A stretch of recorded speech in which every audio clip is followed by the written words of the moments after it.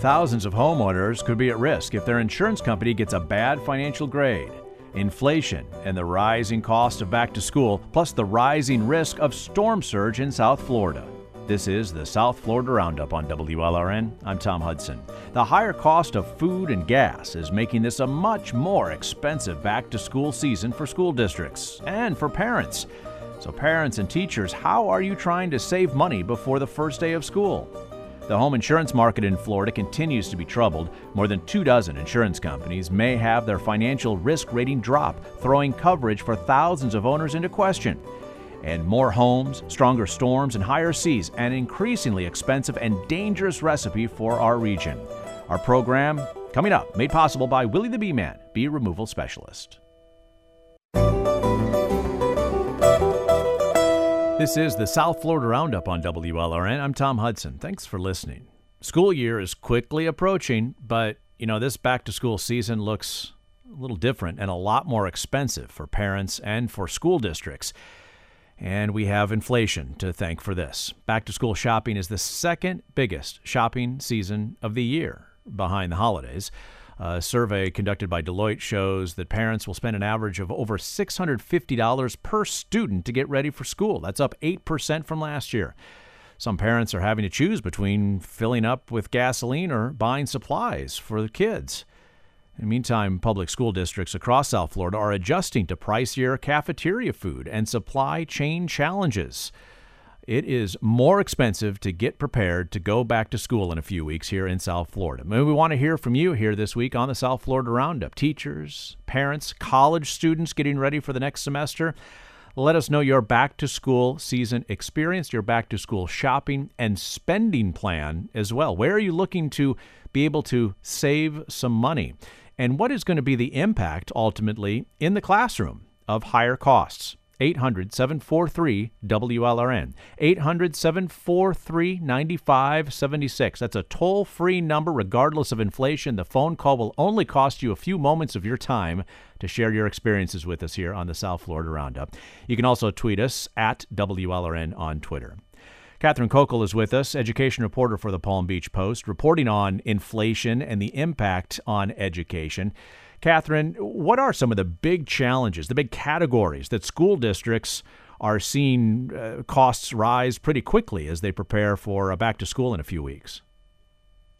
Thanks so much for having me, Tom. I appreciate it. You touched on some of those issues just a moment ago, but schools like the Palm Beach County School District like to refer to themselves as the biggest employer, the biggest transportation company, and the biggest restaurant in a county, just because they touch so many lives and so many parts of students' lives.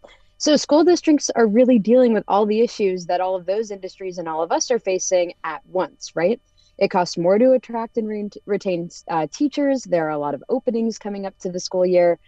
Gas prices are getting higher. So the contract that the school district has for gas is getting more expensive, and food is getting more expensive to buy and serve. So it's really like this massive combination of all of the things where inflation is touching our lives. And I do just want to comment too on school supplies. I talked to a school supply donation drive hosts and groups that put together free backpacks for students for school, and they are expecting to give out 3,000 more backpacks this year because principals are calling them and saying, we need the resources. I mean, it can cost between $30 and $60 to put together just a backpack full of supplies for school. So really everyone in the school district and every kind of adjacent industry is feeling the squeeze of inflation this year. In fact, we're going to be talking with a nonprofit planning several school supply drives in just a few moments here, Catherine. He's going to join our conversation. Food and fuel has been driving overall consumer inflation. The high price of gasoline, $5 a gallon. Egg prices up 20-30%, certainly. Vegetable, fruit prices are all up. And we think about this oftentimes, the impact for ourselves as consumers, right? But as you mentioned, right, the largest restaurant, the largest transportation provider, turns out to be also an public education provider. So how is Palm Beach County Public Schools, how is it responding to these higher prices, particularly in food and fuel? They really just have to plan a lot farther ahead this year. In Palm Beach, we're cutting down. Students will see fewer options in the cafeteria this year. Things like chicken prices are really kind of driving that. And the school district is expecting to have to borrow more money for construction projects, specifically to fuel, though. If I could just dig in on that for a Yeah. moment. The school district buys its gas through a piggyback contract. So it's not like we're seeing school buses going to the Wawa. The district spends $11.1 million a year to buy fuel in bulk from a gas distributor that's based in Fort Lauderdale. Now, last year, that contract only was $11 million, which seems really high no matter what. But that's $100,000 more this year that the district is expecting to pay for gas. There's 850 school buses in the Palm Beach County School District. So there's just those are the ways that we're going to see these costs inching up. And this is a 5-year contract, and no one seems to think that fuel prices are going to go lower. So it affects school districts differently, but we're still seeing the very real effects of inflation there. And is there a trickle-down effect on teacher supplies, for instance, on classroom supplies, classroom materials? I mean, the money's got to come from somewhere, right? And certainly the buses are going to be out on the road.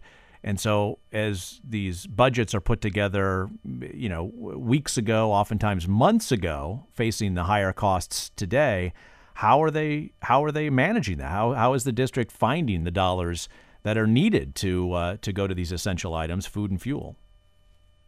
I mean, that is part of the budgeting process. And when I spoke with Palm Beach Palm Beach County School District, excuse me, CFO, they said, we know that this is going to affect our budget, but we don't know how much yet. And that is just adding to all the uncertainty that we're feeling going into the school year. A lot of people are considering this to be, the first normal school year. Granted, we've said that before, right? But all of the inflation uncertainty just adds to how flexible we have to be with money, both in our homes and what we can expect from our public school district. And is that uncertainty spread across schools at Palm Beach County Public Schools? In other words, from neighborhoods that are higher income to neighborhoods that are lower income to schools that serve mixed income populations. Is this uncertainty, and frankly, is the effect spread equally? Well, in Palm Beach County, we have 180 district-run campuses, and 120 of those are Title I schools. So we have a wide swath of income in this county, and the way that uncertainty impacts everybody makes it more difficult to plan, right? Yeah. So when I'm talking to parents, whether they go to, whether they live in a well-funded neighborhood and in an affluent neighborhood, or whether they don't, all of these questions are coming up as they're just trying to prepare their kids to go to school. So it's certainly an uneasy time, but people are excited. I mean, it's back to school, It's right? back to school, yeah. Regardless, you're not going to be able to stop time, even with higher inflation. By the way, Title I school, just what is a Title I school? A Title I school is a federally categorized school where the number of students who are in that school meet the threshold to be considered low income. And so generally, that's how federal funding is added to supplement those schools. But in general, a Title I school is an area where the children who are going to that school can be considered lower income at a higher rate. Catherine Kokel, stick with us. Catherine is education reporter for the Palm Beach Post. We're talking about back to school and inflation, the impact on school budgets, and also we certainly know the impact on household budgets for parents and caregivers preparing children to go back to school. Students, how are you preparing? College students, we'd love to hear from you as the next semester is right around the corner as well. 800-743-WLRN, 800-743-9576. For many years, the state of Florida has offered a sales tax holiday for back-to-school items. Are you trying to take advantage of that? 800-743-9576. Maybe you just got a new driver in your household, but they're still going to go on the bus because of the higher price of gasoline. 800-743-WLRN. James Knapp is with us now, joining our conversation. James is the Director of Advancement at the Broward Education Foundation. That nonprofit is planning several school supply drives across the region. James, thanks for your time. What are you anticipating demand to be like this back-to-school season, and compare it to, say, 2019 or 2018? Thank you so much, Tom. I appreciate it. And I think to your question specifically, it is obviously the demand's gone up, right? I mean, you were mentioning the stat that we're very well aware of here that it's a little over $650 per student, right? And it's up 8%. So that demand is there. We're expecting that demand to actually correlate to our schools as well. And so through the foundation at the school store, at the school supply center, it's already empty shelves, and we're needing more stuff. But as you were mentioning before, it's not just us asking for school supplies.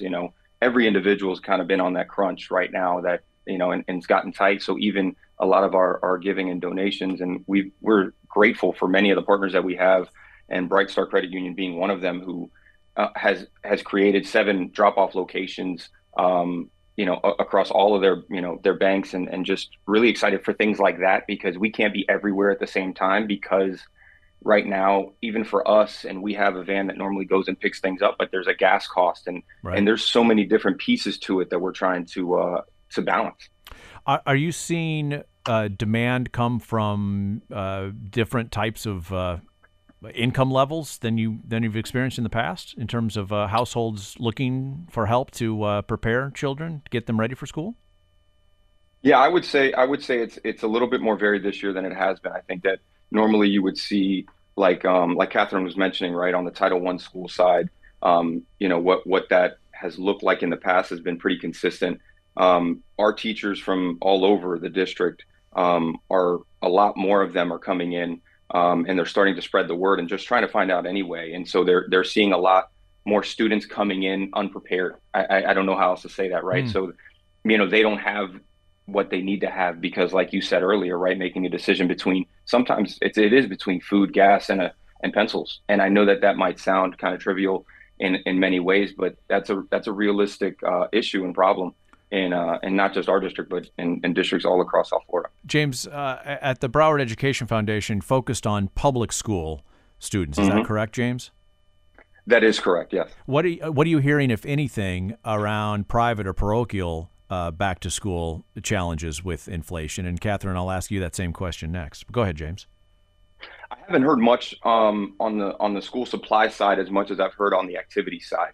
I think it's really hitting a lot more of the activities piece as What do a you mean by whole. activities? Like So extracurricular more of like your activities? exactly I right. see. So like your athletics and your musics and things like that. I feel like those are getting hit Hmm. probably more on that side. But that's really all that I've heard on that side of it. Catherine? I'll agree with James on that. I'm hearing less so, but when we talk about traditionally expensive sporting programs that require a lot of equipment, that's going to hit families harder this year, I think. There's no better way to put it than that. Yeah. And what about teachers? I'm a parent of 2 public school kids, and I've gotten used to having a supply list for the child, and then after the first day or first week or so of school, having a supply list requested from the teacher, him or herself, regarding some classroom supplies. What is, James? What do you expect? What are you already experiencing in terms of demand there? The teachers themselves are, so nobody's going to know what the student needs any better than the teacher themselves, right? So what we want to do is we wanted to meet them where they were at. So asking for their school supply list and really being intentional about asking the community for those types of items. And we're hearing from the teachers themselves that they're, at the end of really last year and even going into this year, and obviously now with school starting in a little bit, we're hearing a lot more need, right? So it's a lot more of, they're actually really, nervous about students coming in unprepared, and that just takes away from everything else, right? Teachers have a hard enough job as it is, Yeah. but trying to teach to students who are unfortunately, in a disadvantaged position is really what's hard for them. So when they come in, the average teacher can kind of come into our school supply center and shop for the average is about $400 worth of school supplies for their classroom, that they can, if somebody comes in without, a notepad, a composition book, and they can actually provide that. That's really a big piece to them, so they can continue to give the lessons without having to slow it down for anybody, because they're just not really prepared. James, for parents who may be listening to this live on the Friday or listening to the Hmm. podcast in the next couple of weeks or so, how do they take advantage of some of the school supplies that the Broward Education Foundation may have available? Yeah, so we actually have anybody can contribute to the drive. So we'll start there. So it's befdrive.com. And if anybody needs school supplies, the Broward Education Foundation website, the School Supply Center is on our Broward Education Foundation website. And it's, I think that going through that, if you need supplies, you can actually schedule an appointment to actually have teachers come in, and then we have an amazing team at the School Supply Center that just takes care of everything. What's the biggest demand? Backpacks, writing instruments, paper? So interesting how, prior to even, really getting into the depths of school supplies, and it's composition books is number one, as well as pinky erasers, paper, markers, and the pinky eraser is funny that you even kind of made that reaction, because I kind of had the same one, but it almost cost more to ship a box of pinky erasers than it does to actually purchase them. So imagine with what we're going through with supply and demand issues, all of that. So we're glue sticks, crayons, backpacks, all of those types of things. And some of the things that we offer the opportunity, if somebody would like to give, rather than maybe bringing in some of the supplies themselves, if they'd like to donate, we actually obviously can do in a larger bulk rate and get the price down a bit and help in that way as well. Yeah. Finally, I wanted to ask Catherine, you about the food issue. We certainly saw this during the height of the pandemic, how important schools are and were for food distribution places, and how important they are in the nutritional diets of children. The free lunch program, is that at risk? Is that at risk of having some kind of cost, or perhaps having to be curtailed because of higher costs? So what are you hearing from the Palm Beach County Public Schools regarding those efforts and that program? Yeah, so despite all of the increasing costs and changes to the variety in cafeterias, all breakfast and lunch to students in the Palm Beach County School District will be free this year, regardless of income. And that's mostly in part because of an influx of cash from the federal government. The Keep Kids Fed Act, was passed in June, and it pays districts an additional 40 cents for every lunch, and additional 15 cents for breakfast served to students. And so while we are dealing with these, rising food costs, children in our district will still be able to get a free breakfast and lunch if and when they need it. And I know that there have been some efforts for families who who can't typically qualify for free and reduced lunch programs. There have been some efforts to do some donating, fundraising to the district. I've seen those types of things in my reporting on social media. So at least in Palm Beach, students will still be able to get free breakfast and lunch every day. And that will continue for the year. I also do just want to piggyback on what James said. The Palm Beach County Education Foundation has a similar school supply distribution setup. So if there are any parents who are listening to this in Palm Beach County, do check out their website. They can connect you, and principals have enrolled their schools in that free backpack program. So just wanted to make sure people know of that. Yeah, similar efforts across school districts in the 4 South Florida counties. Catherine Kokel has been our guest, education reporter for the Palm Beach Post, and James Knapp, Director of Advancement at the Broward Education Foundation. To each of you, thanks for sharing your perspectives with us. Much appreciated. Thanks for having me. Thank you so much, Tom. I really appreciate it. Still to come on the South Florida Roundup, how do you know if your home insurance is in jeopardy? We are still in the season that shall not be named. Are you worried about it? 800-743-9576. Welcome back to the South Florida Roundup on WLRN. I'm Tom Hudson. Thanks for listening and supporting public broadcasting. Next week, the height of hurricane season begins, August through October. That's when storm activity usually peaks, and South Florida knows how to mark that time thanks to storms during this stretch ahead of us. This year, 30 years since Hurricane Andrew, 5 since Hurricane Irma. This year also, the peak of hurricane season dawns with more than 24 home insurance companies at risk of seeing their financial health downgraded. And that could have disastrous effects for homeowners, even without a storm. One big problem. The company that issues the financial ratings is not saying which insurance companies may see lower grades. So where does all this leave tens of thousands of homeowners whose insurance companies may not meet the requirements for their mortgages? What does your home insurance bill look like? What does your premium look like as the season begins to hit its historic peak here in the weeks ahead? 800-743-WLRN, 800-743-9576 to join our conversation. We are also on Twitter. You can follow our thread there and share your comments at WLRN.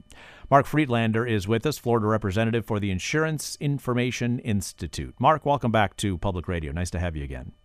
Thanks so much for having me today. So the place I think we should start is with Demotech. That's a company that few people are going to recognize. Nobody gets an insurance premium from a company called Demotech. It doesn't show up as an insurance bill. Nobody makes a claim against Demotech. But that company can play a big role in what insurance premiums homeowners pay. So describe what it does.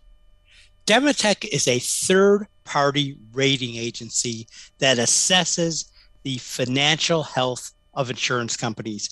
And it plays a really important role for consumers. While consumers may not know who the company is, they certainly understand why having a company with an A-rated letter, basically, an A-rated grade. In the case of Demotech, an A is called exceptional. That's the highest level grade they give to insurance companies. And what that means is the insurance company is financially strong. It has a capability to pay claims when there are severe storm losses such as a hurricane. So it's essential that consumers would want to have their coverage with an A-rated carrier. And so what is Demotech doing with more than 24 companies that provide home insurance in Florida? Well, first, let me back up a little bit. 3 weeks ago, the Florida Office of Insurance Regulation issued a property market report. This is something that came out of the special session in late May, where now the Florida regulator will have 2 property market analysis a year. In their July report, they indicated there are 27 companies on their watch list. What does that mean? They have concerns about their financial stability. And these are 27 home insurance companies, not life insurance or health. These are companies providing property insurance. Yes, I should clarify. Gotcha. These are Florida residential home insurance companies. They're domiciled, they're based in the state of Florida, and they primarily write home insurance business in Florida. So it's not other lines of business. It's not life, it's not health, it's not auto. Gotcha. So make that clear. So we have that news. And then last week, there was a lot of letters flying back and forth between, we saw that publicly, very unusual. We haven't seen this before in any other state as far as I'm aware of. But the insurance regulator, the Florida CFO, the president of the rating agency, Demotech, and basically it was a real strong back and forth that the Florida regulators were not very happy that Demotech was about to downgrade all these companies. Well, what we learned a couple of days later was it was the same, not necessarily the same companies, most likely, because we haven't seen the names of the companies, as you mentioned in your intro, but it's 27 companies. So if you do the math, 27 identified by the regulator, 27 identified by the third-party rating bureau, most likely all these companies are in that mix. And Demotech is going through a very comprehensive process right now. In fact, they've delayed their process to do further investigation, further analysis, so that they can make a proper determine as a third party which companies maintain their A rating and which may be downgraded. All right. So all of this, for folks like yourself who's deep in the weeds of insurance, and somebody like myself who's interested in the insurance industry because it does play such a key role in the economy and providing risk avoidance for folks, it's all palace intrigue, right? Because it all gets down to the premium. It gets down to whether or not somebody makes an insurance claim and whether or not they can get paid for that insurance claim. So what role does all of this intrigue play if a homeowner has a mortgage? Right. Well, first of all, you talked about premium. Just quickly, I wanted to mention We did a recent analysis at the Insurance Information Institute, which shows Floridians are paying the highest average home premium in the U.S., $4,231. That's nearly triple the U.S. average. But let me just pause there for a mark, though. Yeah, sure. Is that a surprise, given that most of Florida lives on a peninsula surrounded on three sides of water in the subtropics that tend to have some pretty significant meteorological activity for 6 months out of the year? Well, all coastal states are going to pay a higher level of premium. If we go across the entire Gulf Coast, we'll see that. But Florida's is even higher than other states such as Alabama, Mississippi, Louisiana, because of non-catastrophe factors. We've had several years of roof replacement fraud schemes combined with excessive litigation. Those expenses have actually put numerous Florida insurance companies out of business. We've seen 4 insolvencies this year already. So it goes beyond just the catastrophe, expense-related issues. And so coming back to that homeowner, and if they have that mortgage, and now if perhaps their home insurance company is one of those 27 that have been identified by the state regulator as one with some concerns, and one of the 27 that also has been identified by Demotech, the credit rating agency for this industry, what should they be concerned about? What should that homeowner be concerned about? Well, typically, if you have a federally backed mortgage, which about 65% of Floridians have that have insurance in the state, if your company was downgraded, you would be required to find a new insurer, because your mortgage loan agreement clearly states you must have insurance with an A-rated company. However, the Florida regulator stepped in this week and announced a temporary reinsurance arrangement where Citizens, the state-run insurer of last resort, will be acting in a reinsurance capacity to satisfy the conditions of federally backed mortgages. So that's the good news. Mm-hmm. The bad news is this looks like a fiscally unsound approach and could cost every consumer in Florida a surcharge on future insurance bills. And that's because Citizens, we often use this phrase, right? The state-backed insurance company of last resort. Well, what does that mean? It means that for every Floridian that has insurance of some kind may be on the hook if a citizen needs to dip into their pocket to pay claims. Exactly. Well, already Citizens has grown to the largest volume of home insurance policies in the state. They're approaching 1 million policies, which is clearly a very unhealthy position for an insurer of last resort to be in. So they've got reserves, very strongly capitalized.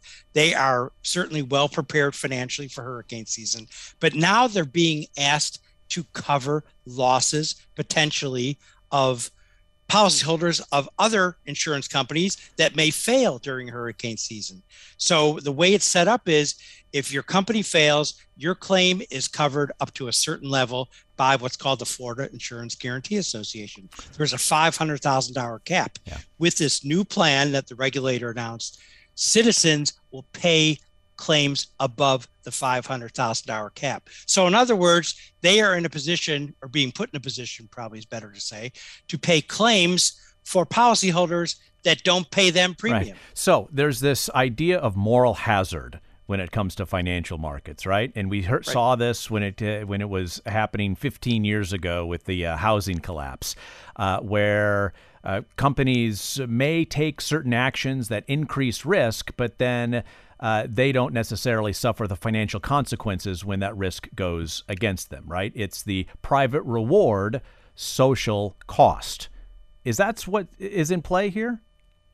Well, no, not really. Here, the situation is you've got struggling insurers. In fact, several of them would most likely begin the process of receivership and liquidation if they sustained a significant storm loss event. So you've got all these insurers on the edge. And certainly, like I said, we'll learn more when Demotech makes its ratings known to the public. So Citizens is being asked basically to help these insurers stay in business and to be the backstop when these insurers fail. And our sense, reading through all of this is the regulator expects several insurers to fail. That's what we're seeing, this hurricane season right now. Now, a special legislative session in May, you referred to this earlier, Mark, was supposed to help stop the financial bleeding in the Florida home insurance market. And folks were cautioned, it takes some estimated 6 months, some estimated up to 18 to 24 months before changes in insurance regulation and law to really take effect and see impacts in the marketplace. Some of these new laws restrict attorney fees, provide lower cost of reinsurance for insurance companies. Is it too early to tell whether or not those legislative efforts are going to have an impact for homeowners? Well, here's the problem. Florida's property insurance market is facing a 5-alarm fire right now.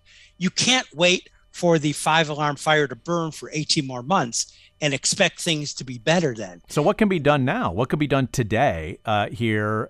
What could be done the first week of August as the height of hurricane season begins? Well, unfortunately, the legislature is not expected to address these issues again till the 2023 session next March. So we are stuck with the situation we're in right now.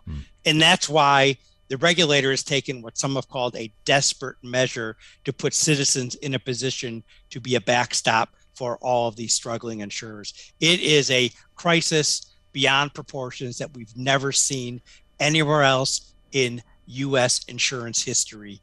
And it's really a scary time for homeowners, no doubt about it. So the existential question here, Mark, as we take a look at that forecast and look at the wind shear predictions and ocean temperatures and what's coming off of the coast of Africa this time of year, do Florida-based home insurance companies have the capability to pay claims if there is a storm this year? They do, but if they struggle, there are a couple really important backstops. One is called the Florida Hurricane Catastrophe Fund. That will pay claims if an insurer depletes its reserves. So that kicks in and they pay the claims for those insurers. If an insurer fails, then the other fund, Florida Insurance Guarantee Association, kicks in. And as I indicated earlier, we now have an extra backstop on that one with this new Citizens program where they'll pay claims if they are above the FIGA $500,000 level. So the key thing is, as a policyholder in Florida, you are protected. Your claims will be paid during hurricane season, but there's no guarantee that your insurance company is going to make it through hurricane season. That's probably the bad news of the equation. Mark, we'll leave it there as the forecast is clear right now, but we'll at least the meteorological forecast, the insurance forecast is much more gloomy as you just shared with us. Mark, thanks for sharing your experience with us. Much appreciated. Thanks so much for having me today. Greatly appreciate it. Yeah, Mark Friedlander is the Florida representative for the Insurance Information Institute, joining us here on the South Florida Roundup.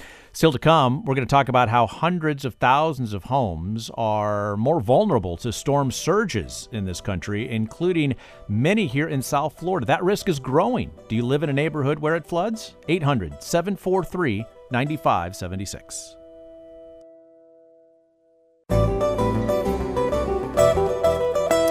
Welcome back to the South Florida Roundup here on WLRN. Thanks for listening and supporting public broadcasting. So far, this hurricane season, South Florida has not seen a major storm. We've already faced, though, plenty of heavy rains, and yes, we've seen plenty of flooding already. Now, as sea levels continue to rise in the years and decades ahead, so do concerns over storm surge, especially in suburban areas of Miami-Dade County. And construction is not slowing down as more people move into the region. The last big storm was Hurricane Irma. It was massive. It was strong, but it did not make a direct hit on the mainland in South Florida. You know what would be interesting is we could be like, well, what if Irma hit Miami? We could do that. What if Irma hit Miami? That was the hypothetical asked by Cody Fritz. He leads the National Hurricane Center's Storm Surge Group. And in fact, WLRN asked him to do just that. What would happen if a storm like Hurricane Irma hit Miami? And he shared the results with WLRN environmental reporter Jenny Staletovich. As you watch this, you can see the overall extent of the storm surge can be dramatically different. So if I just raise this by a foot each time, the severity of the event increases. And describe that severity, because I'm a little bit like... If it looks scary, it kind of is. Certainly a Hurricane Irma situation with a sea level rise of, a couple feet would make a dramatically different impact than it would, today. WLRN.org is where you can see how a storm surge coupled with sea level rise in the future decades could bring Biscayne Bay west into South Dade County during a storm, flooding businesses and neighborhoods, some of which simply did not exist 30 years ago, the last time this area got hit by a big storm, Hurricane Andrew. So are you worried about storm surge and flooding? Have you experienced that flooding from a storm firsthand already? 800-743-WLRN. Perhaps you've seen a neighborhood sprout up in a place in the last 3 decades that you didn't see one back in the 1990s. 800-743-9576. You can send us your thoughts and experiences at WLRN on Twitter. Jenny Staletovich, our environmental reporter, here with us now. Fascinating, concerning, to put it mildly, Jenny. Your reaction there caught eye as that kind of slider looked at, okay, what happens with sea level rise? First, let's start with storm surge, because that's really what we looked at, what the experts looked at. It wasn't flooding from rainstorms, right? It was storm surge. It was storm surge. So it is the water that is pushed ashore by a hurricane's winds. And it can be powerful. I think sometimes people misunderstand just how powerful those waves can be. I talked to Brian House, who's at the University of Miami, runs the big surge tank over there, and he studies just how damaging these impacts can be. And he said the load, that's like the engineering term of a storm surge, is so much more powerful than wind. Because, when you've covered hurricanes for a long time. I've had my experience with them in my 12 years here in South Florida. The focus is on the wind. The wind is what determines the category for a hurricane. That's right. And part of the reason the Hurricane Center did this modeling for us and why they're trying to get this message out about storm surge is that it's actually flooding. It's storm surge. It's the water where they have more deaths. I mean, they're an agency that is an emergency, warning system. And we think about winds by category or hurricanes by category of winds when it's really that water that does the damage. And that's what they want people to pay attention to. Okay, because what's the phrase now that emergency managers use about hide from the wind, run from the water. Run from the water. And that water is incessant when the wind is 70, 80, 90, 100 mile an hour or more gusts. And the level of water that is dangerous and can be, it is way lower than you would expect. I mean, they think with a foot of water, that knocks you over. Just above a foot can start moving vehicles. I mean, it was much lower than I expected that they start thinking of like the real hazards. So we heard you react to the kind of the storm surge forecast with sea level rise expected over the next several decades in the what if a storm like Hurricane Irma, a Category 4 storm, was it, I think, by wind, maybe 5? When it made landfall, it was a 5 for a long time. It was up there, certainly. But yeah, but Cody Fritz, with the Storm Surge Center there, looked at this, and your reaction was very real and in real time. Describe what that looked. Describe the area of South Florida you were looking at, and kind of what that could experience with a storm surge in the next several decades with sea level rise. Right. So he took an early track for Irma that took it across Biscayne Bay coming in south of Miami. So most of that surge, that flooding happened down at the south end of the county around Cutler Bay. The ridge, our coastal ridge ends. So when you saw the map, there was flooding further northern up in Biscayne Bay, but the ridge kind of held it close to the coast. But down, once the ridge disappears, and he had the map colored in red, orange, yellow.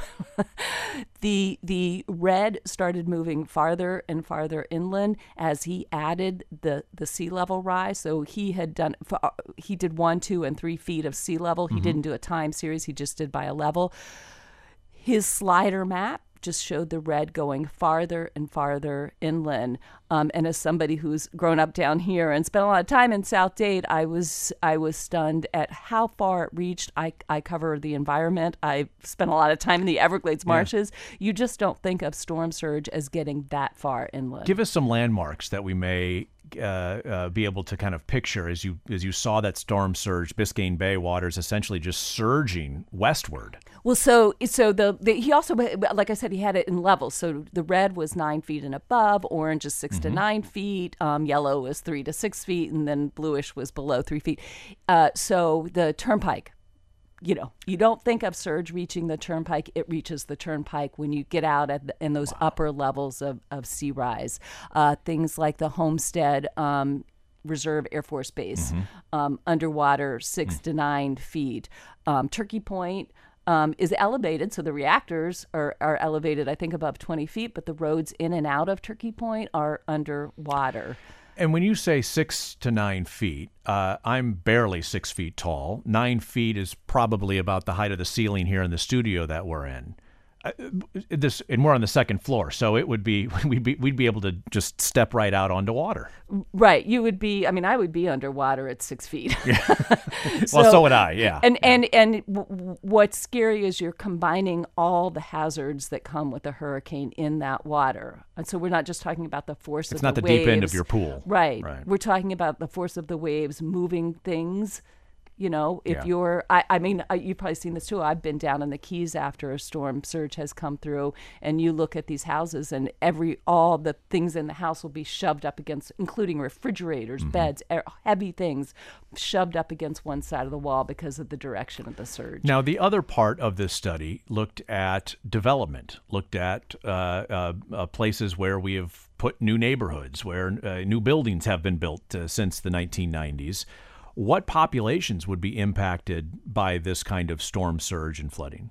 So we found that initially, if Irma had hit today, there would be about 250,000 people would be exposed to flooding from an Irma that hit today. So that's a lot.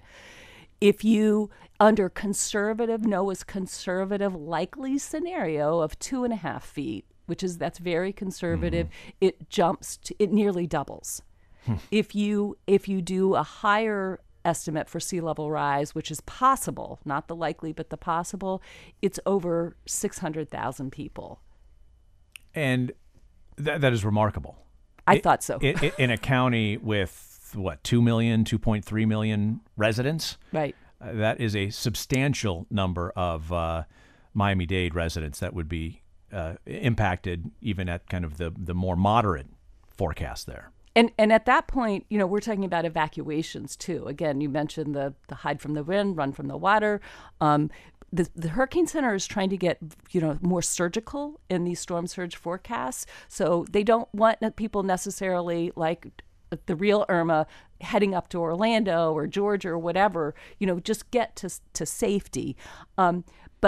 So I looked at, each county have clearance rates for evacuations. That the stuff is modeled by the state, so they know when to issue evacuation orders. When I looked at the evacuation orders and the clearance rate times for Miami-Dade County, if they just have to evacuate the coast, they think that'll take about 23 hours for people to get to safety.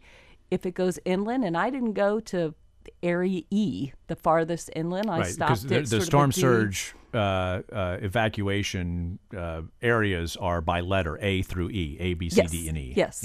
So I just stopped at D, and it's 3 times. It's more than 3 days then worth. Right. We're talking like it was just over 64 hours. Wow. We're talking with WLRN environmental reporter Jenny Staletovich about some new reporting that she has done with NPR and with the National Hurricane Center Storm Surge Group, looking and modeling of what potential storm surge may look like in South Dade County in the decades to come, decades that are going to be greeted with higher sea level and in all likelihood, certainly more density, more development, more real estate development as population demands and population continues to grow here in South Florida. 800-743-WLRN. If you live in these areas in South Dade County, we'd love to hear from you. What are you experiencing now? What are you talking about with your neighbors and your homeowners association, perhaps? 800-743-WLRN. WLRN. Describe some of these neighborhoods that have been developed in the last 30 years and are increasingly vulnerable to storm surge during sea level rise. So there's an area, Lakes by the Bay, that has developed intensely over the last 30 years. And I just want to throw out some numbers too, just so people get an idea of what we're talking about. We crunch the numbers. We use the University of Florida has some great, they have a housing clearing database. And so we were able to look at parcels with structures on them and date them. And we looked at how much development had happened since Andrew. Mm-hmm. And we found that, and I'm sorry, I'm going to use a little bit of a cheat sheet here, but so we looked at over 85,000 parcels. That's a lot. We found that since Andrew, of those 85,000, more than 50%, 52% had been built after Andrew. So that is a lot of demand, a lot of new supply, and a lot of new vulnerable properties. Right. I thought so. Yeah. Yeah. And so then we overlaid that with the Hurricane Center's flood surge maps, and we found that so of the 44,000 or whatever that had been built since Andrew, over 15,000 would be vulnerable to flooding if Irma hit now. If you Let me pause right there, though. That's not a forecast in terms of what sea level rise is going to look like in the year 2030, 2040, 2060, 2080. That's if a storm like Hurricane Irma would have hit South Dade County, this is what would have resulted in terms of storm surge flooding. About 35% of the houses built after Andrew would be vulnerable to flooding. So, and then if you add sea rise to that, it jumps up to 64%. So 64% of the houses built since Andrew. Tens of thousands of households at risk of this. Yeah. And so what can be done? What is being done? Well, so in Cutler Bay, which is one of the areas that would get the brunt of like this kind of storm surge, the village of Cutler Bay has actually started. New construction has to be elevated. It has to be higher than what the county requires. Okay. So I talked to the mayor, Tim Meerbot, and he said that they are very, very aware of storm surge and the threats that it causes. So they've added a higher elevation. They also started buying land when land became available. He said it was not an easy sell. It's a small village, not a big budget, but they actually bought the land because they knew that it could be used to hold stormwater. And so that's what they want to do with the land. It's not building land to develop for housing or some other structure. Right. Right. But when I talked to Brian House, the storm surge expert, who has worked with the building and the insurance industry, to look like how do we make structures more resilient, he said it would be, economically, financially impossible to retrofit, re-engineer, I think is the word he used, those neighborhoods that are already there. And so is it possible to protect those neighborhoods anymore as sea level rise predictions are going to continue for decades to come? I mean, with this kind of surge, if you had a storm like Irma of 6-9 feet and above, unless you elevate your house, there's not much you can do. And what are the homeowners in these areas? As you've walked some of these neighborhoods and spoken to folks, and you've been out on the sidewalks with homeowners, as you share this information, perhaps they know it, right? Some of them were aware of it. Some of them learned about it as you spoke to them. What were their reactions? It's kind of interesting. Florida has such a long record of rebuilding after hurricanes. So people kind of pivot from being optimistic, like, oh, look what happened after Andrew. We rebuilt, we're still here, to being not optimistic. I talked to one resident who's got a couple of kids in middle school, and he was one of the people who said, my parents rebuilt after Andrew, who says 20, 30 years from now, when they're in their 30s, I don't know if they'll be here. I don't know if my kids will, have the South Florida that he grew up in, because he, grew up in Richmond Heights. Back to something more contemporary today. As I've mentioned, August is when we traditionally begin to see the peak activity for hurricane. We've had a quiet season thus far, certainly, so everybody knock on wood at the same time so far. Has this new information, how could this new information influence discussion about evacuation plans, about how to communicate, when to communicate, and what to expect. I talked to Kevin Guthrie, the state's emergency operations chief, and since Irma, they have taken a look at how they conduct evacuations and when they issue orders. But he did say they only update those clearance rates and model that out every 5 years. I asked, how much they're planning for sea rise and climate change, and his answer was a little vague. We're planning for it. I don't know how you plan evacuations without taking a look as well at growth and development. I mean, the Keys learned that lesson, and that's why they have a cap on building. Fascinating reporting, Jenny, and the graphics online can really illustrate what we're talking about here on the radio. So we want to invite everybody to look for this reporting at WLRN.org. Jenny Staletovich, the environmental reporter here at LRN. Thanks so much, Jenny. Thank you, Tom. Again, you can find that at WLRN.org and on our social media as well, Facebook and Instagram and Twitter. That'll do it for the South Florida Roundup this week. It is produced by Amber Montague. Our engagement editor is Katie Cohen. News director, our editorial director is Alicia Zuckerman. Our interim managing editor is Katie Munoz. Jessica Bakeman is the senior editor of news. Director of radio operations and the program's technical supervisor is Peter J. Maris. Richard Ives answers the phones. I'm Tom Hudson. Thanks for calling, listening, and supporting WLRN. Don't forget the South Florida Roundup is available on a podcast. Just search South Florida Roundup on your favorite podcast app. Our program is made possible by Willie the Bee Man, bee removal specialist.